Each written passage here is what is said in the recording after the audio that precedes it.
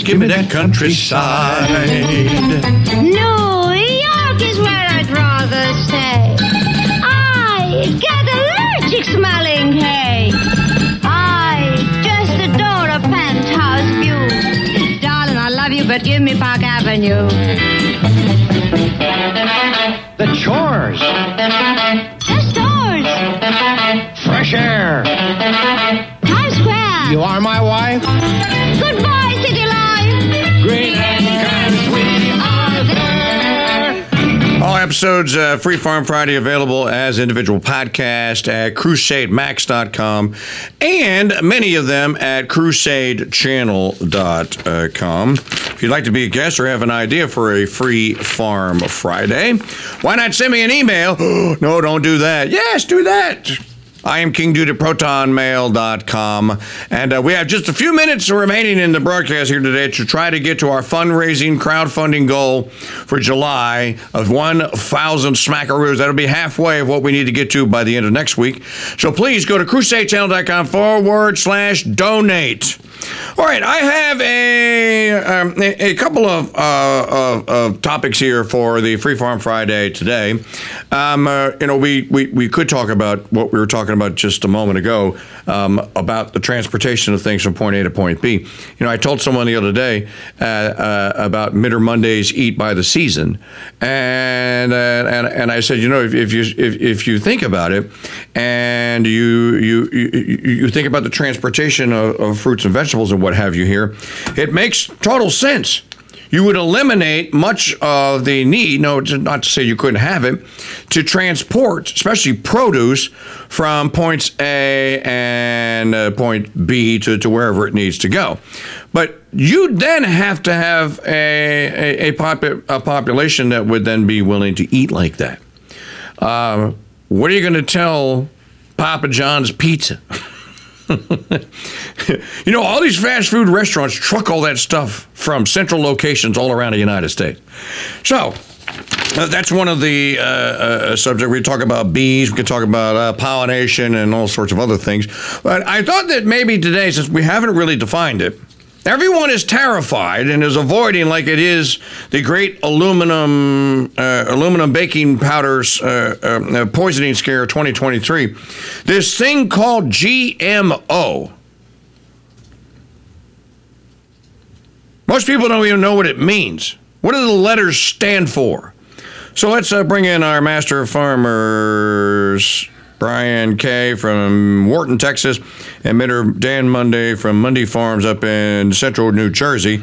Midter Mundy, what does GMO stand for? Genetically modified organism? Oh, yes. Well, it wasn't a trick question. I wasn't trying to trip you up. No. Yes, it is a genetically modified organism. Yes. It was developed by the Genesis Project. Monday, Brian out loud, Monday. Why are you talking? Coach, Mister, tell me what's really going on here with this. What's really going on here with this? It's another method of, number one, assisting in your logistical transportation. That's one of the ways that they've used to try to make things ripen at certain times or have certain stability or whatever to be able to handle the transportation issues. And another big aspect of it is to try to make things more resistant to diseases. And they're doing it in the lab. It's a very broad term. You want to sit there and say, well, we've genetically modified things since the day we started privately or domestically breeding and cultivating things. So, a wild turkey versus a domestic turkey.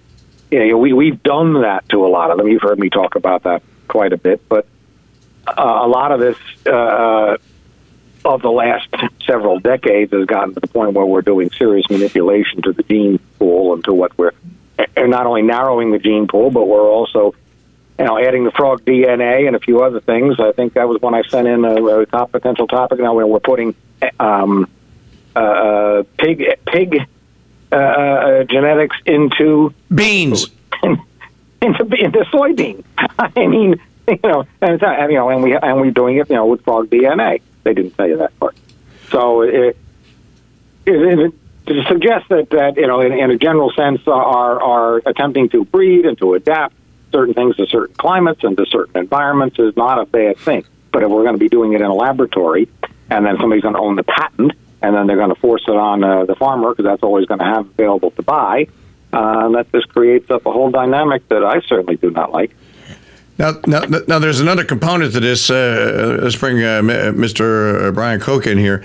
So, Brian, when you do genetically modify something to be resistant to, let's just say it's a kind of a regionalized or local bug or a fungus or some sort of a bacteria or maybe a little tiny mite that grows in that particular soil in that region there, you're then depriving that part of the food chain of its food supply. That's going to have consequences too, isn't it? Yeah, you'll turn it into where it's attacking something else, and I think we're seeing that in a lot of these things. But first off, before I go any deeper, I just needing to find a recipe for cooking poisonous mushrooms in aluminum foil while wearing aluminum deodorant. Oh, goodness. Dude, you just covered all the bases. Okay, so what he's talking about is these toadstools that are growing in my yard because of the generous amount of rain, not excess, generous amount of rain that we've had. And Mrs. O'Connell took a picture of him going like, can I cook these and feed them to TKD? And somebody went like, well, if you're trying to collect a life insurance policy, you can.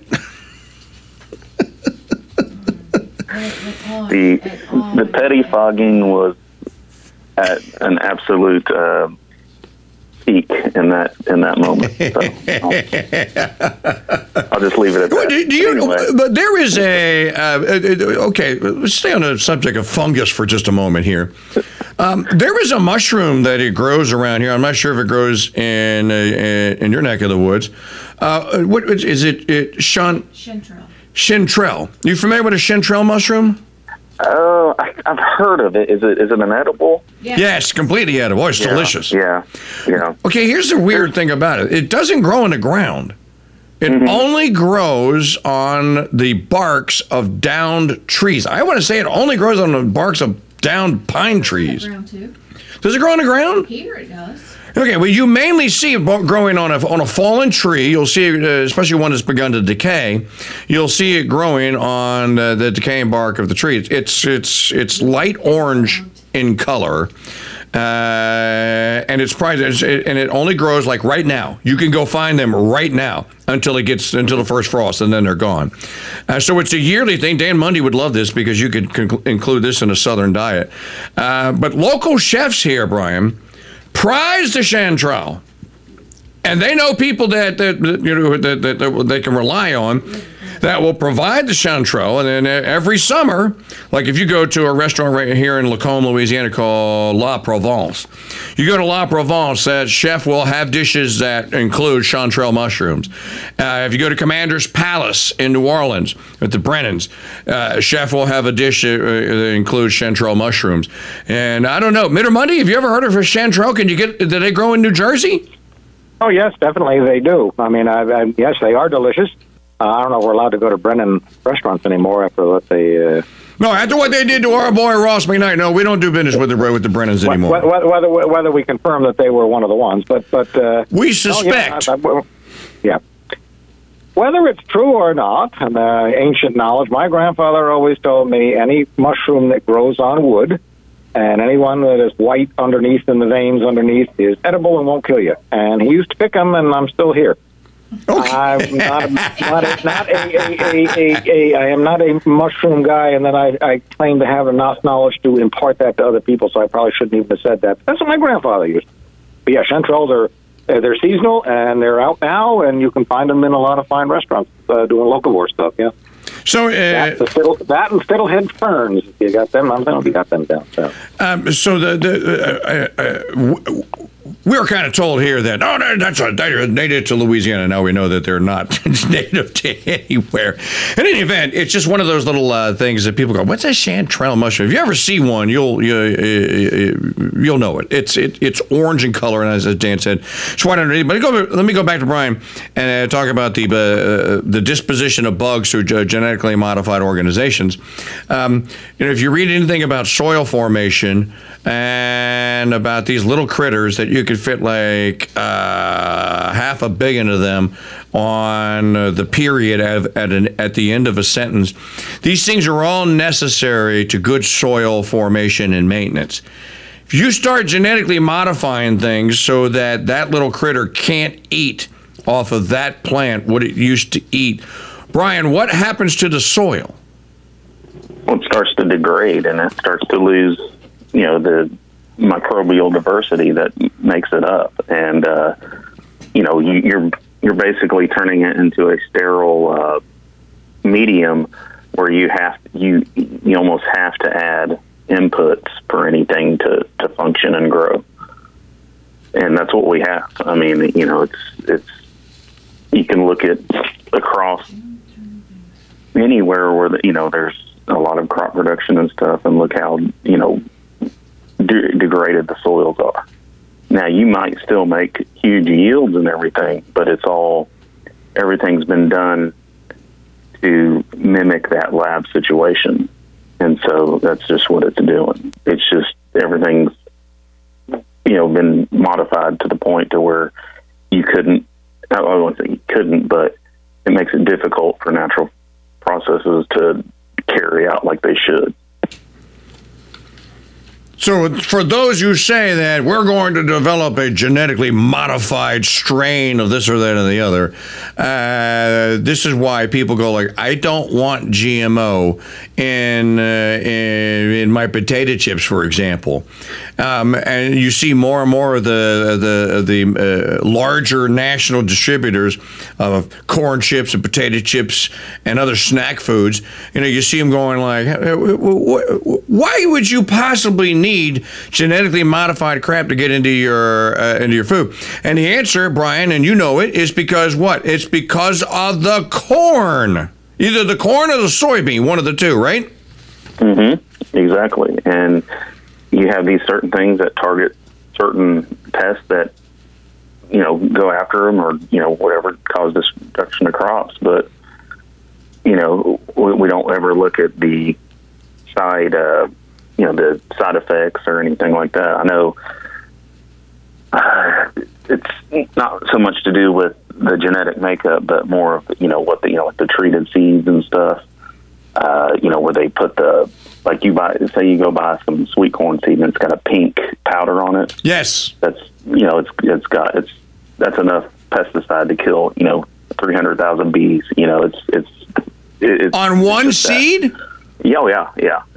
It's just because they just coat it in there and put it in the ground. Well, I was, this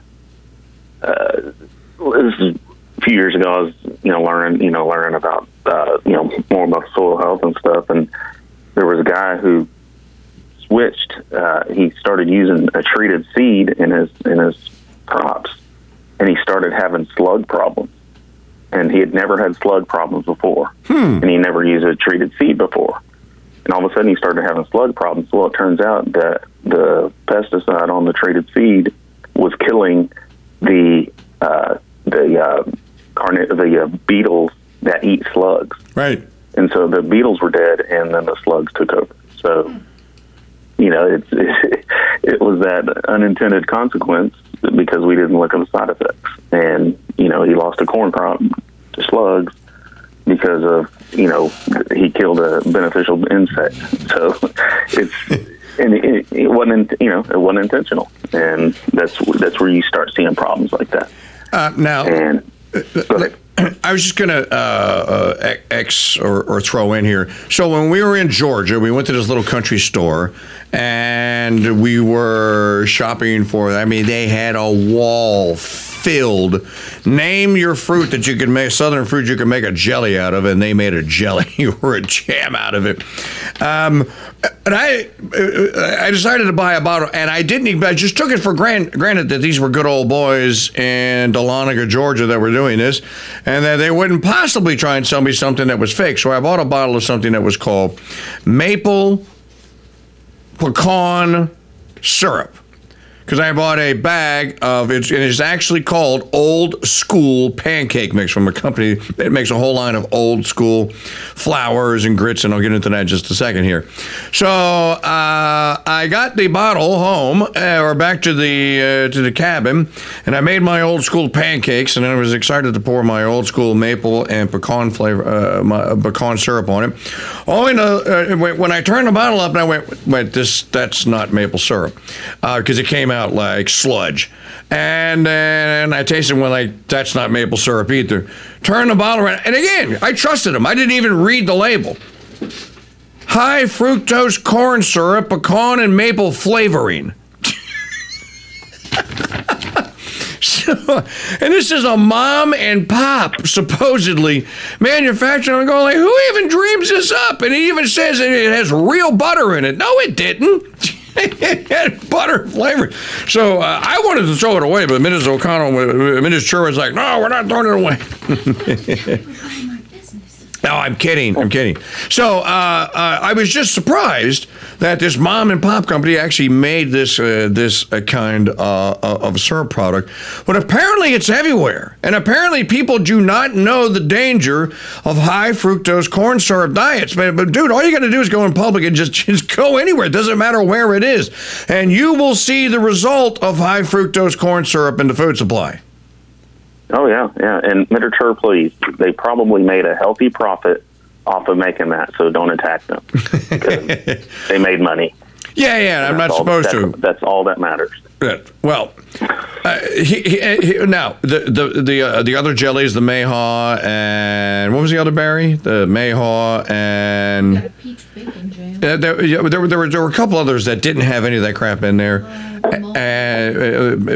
were good, so we'll forgive them for the one slide. Here's something else, though, that I noticed in this old country store. They had this company purporting to make this old, and it wasn't the old school company, this old-fashioned pancake mix. I almost bought a bag of it, so I tried, let me look at the ingredients.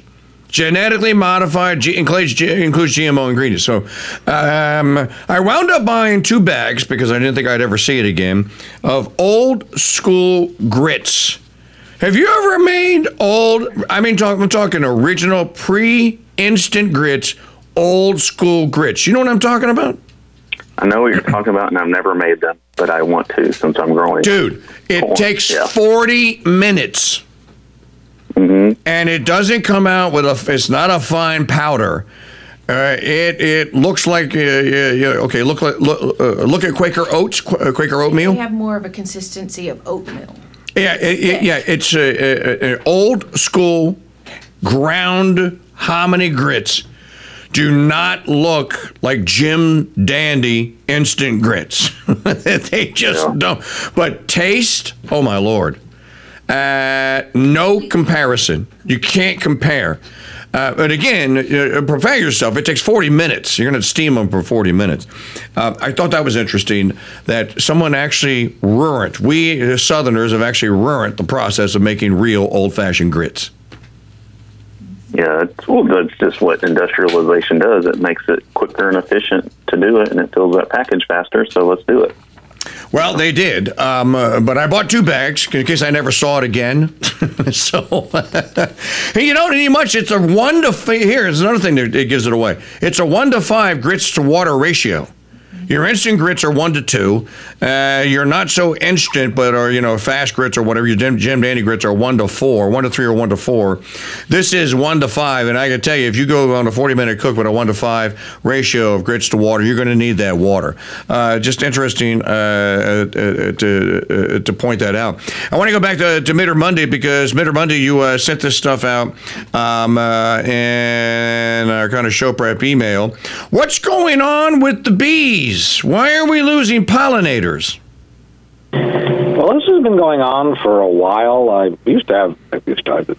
of them died. They were old people, but that I used to be involved with when I used to 4-H in the fair, who were parts of the regional apiary associations.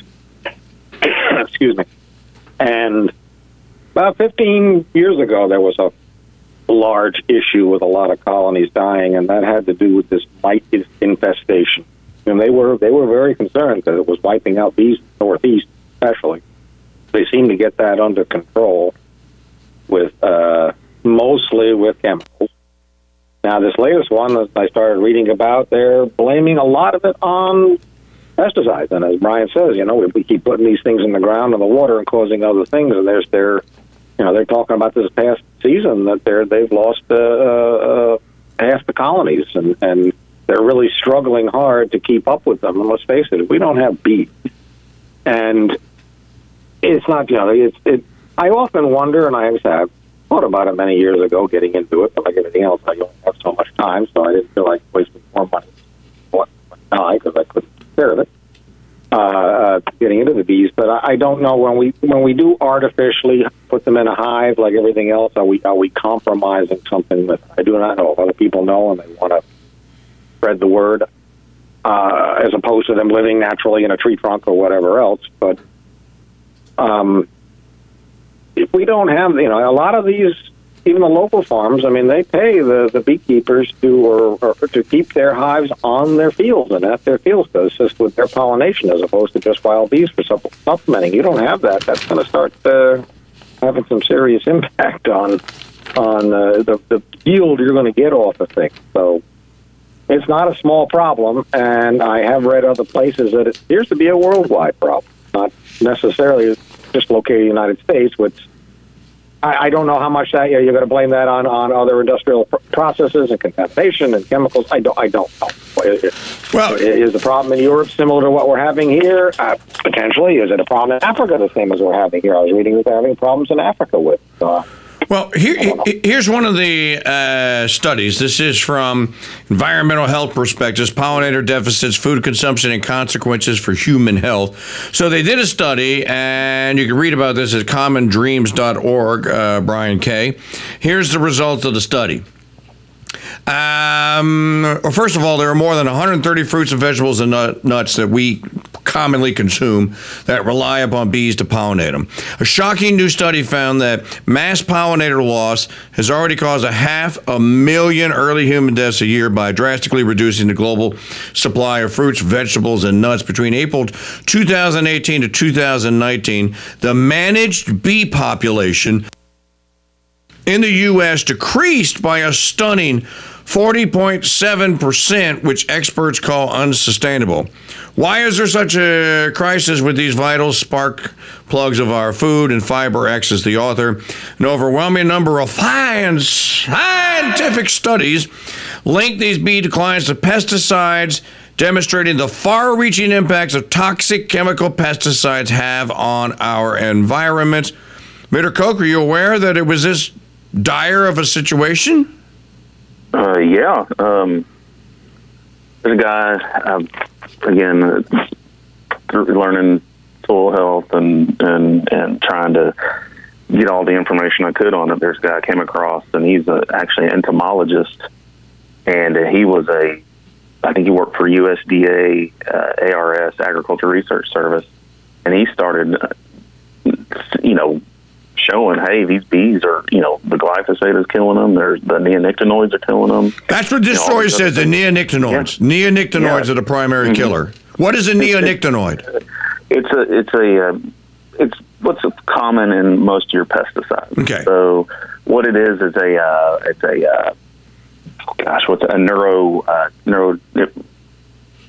neurological, it affects neurological function of insects. So basically what it does, like a bee, it'll ingest it, and then it forgets how to be a bee, basically, and eventually dies. And then, when you have a mass infection of the hive, the whole hive dies. because they forget how to be bees. So they don't make honey. They don't take care of the queen. They don't do all this stuff. So Now listen to this, does. Brian, what you said. And this is Amy Van Saun reporting at Common Dreams. Neonicotinoids are so toxic that one corn seed treated with them contains enough insecticide to kill over 80,000 honeybees. So your statistic from earlier being repeated by the author of this article. Yeah, I think they were a little lower than what I quoted, but and I could be, I could be wrong. I've been wrong one time, so I know how it feels. But no, going back to that. No, we've never been misquoted. Oh no, and there's no one that's checking our facts. No. But so yeah, that's what it is. But it's also other. It's not just the neonicotinoids. It's a lot of other things too. I think we've come to understand that glyphosate not only does it kill the plants, but it kills soil biology, and when it's ingested, I think we're starting to learn that it kills our gut biology. Well, you know what, Brian? We're going to run out of time, and I want to get this in. She comes right out and says it. The only solution to this is a complete and total ban on pesticides. Yeah. Don't face. Yeah. She says the only solution, many scientists agree, is a complete ban on these pesticides largely responsible for the demise of the bees. You kill the bees. And by the way, if I'm reading this study correctly, what the neonicotinoid does to bees, it basically gets them like they shot up heroin. They feel all happy and touchy-feely and stuff, but they don't know how to be a bee. So they just fly around and run into walls and stuff. And they stop pollinating. Yeah. Yeah, it just basically they forget, and if you completely banned them right now, you would still have so many residual effects.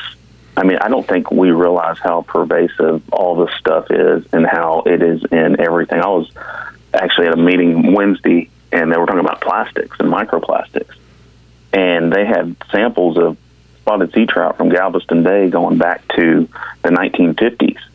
And they had microplastics in their, tissue, in the muscle tissue, which we, the part we eat. And there are so many things everywhere. And they were just looking at microplastics, no telling how many legacy pesticides and stuff were in there too. So it just goes to show it's like, it's something that gets in the environment, and we're going to be dealing with it a long time, even if we just cold turkey stopped it right now. So, I think God always has a way and finds a way to fix things. But yeah, this may be we have to cooperate. We have to cooperate and do it. May be a minor league that could turn into a major league form of human chastisement here, a la Pompeii, Martinique, and Jamaica, because as she says now, almost half of all U.S. farmland is planted with pesticide-coated seeds. Yeah. And and this is despite the EPA basically losing a court battle where the court ruled against it and said, you got to know, you got to stop using glyphosate. I can't tell you how many of my neighbors right here in this little neighborhood, I see them out there spraying their driveway with glyphosate. And I want to go up to them, and I guess I need to get some courage and go, Don, you spray that on the damn plant. If it rains, it's going to go down into the freaking ditch, and it's going to go into the drinking water. Ultimately, it gets into the water table. You can't get it out once it's in there. Am I right? Yeah, no, it stays in there a long time, and these half-lives on these things are just amazing and pervasive. But I've heard many good priests say the worst punishment God could give you is giving you exactly what you ask for. People want to be rich, they want to be famous, they want to do all this stuff, and a lot of these things have allowed that to happen. Well, it's ending up punishing us. So, it's just when you get too greedy and everything, that's what's happening. And we just take a lot of this stuff for granted because we want things instantly, we want it pretty, we want it right now, and we want it all year long. And it just that's goes against natural law. So. And again, this is all of us. They're all decisions that are made every day that you have to change. No, I don't believe Dan Mundy. Bring Dan back. Looking at this article written by Amy Von Son, I don't believe that I would agree on Ms. Just looking at her photograph, I would agree with her on very many things. However, I believe her conclusion in the article you sent me is correct. To save these essential pollinators' habitats and biodiversity, we must continue to take these corporations and the government agencies created to regulate them to court. We will eat and we will all rely on honeybees and other pollinators to create and sustain our food supply. It is a moral and ecological imperative that we do everything possible to sustain the bees. You agree, right? I definitely agree, and I also agree from the looks of her. I had the same impression when I looked at her photo. But I don't. Again, like you can't let the enemy, the good, be the perfect of the enemy. She's an attorney for the Center for Food Safety. Anything that has center in its definition is probably compromised. But just reading the article, I don't find any errors in it. She says all the right things. She quotes a study here, and to me, the fact that this is now being talked about and is being talked about not just among regenerative farmers. It's being talked about by people just going, hey, I like this particular food. I'm not going to be able to get it anymore because the bees that pollinate it are being killed. Well, and look at what is everybody's answer to it, not what is being promoted by the article or things that we talk about, or even regenerative farming or people trying to go back to the land. What is the society, what is big tech, big ag's answer to it? Multi-level indoor controlled environment growing. We've talked about that. We showed some people understood the pictures of that. They're building these giant warehouses to grow everything, and they're going to pollinate it with robots, and they're going to pick it with robots. They're going to plant it with robots. They're going to water it with robots, and they're going to get rid of the bees. We don't need the bees anymore, Better. Come on. Yeah. Well, no, we do. We don't need the bees. We need the UPS drivers, and we need the bees too. So, all right, we're gonna have to leave it there. We unfortunately are out of time.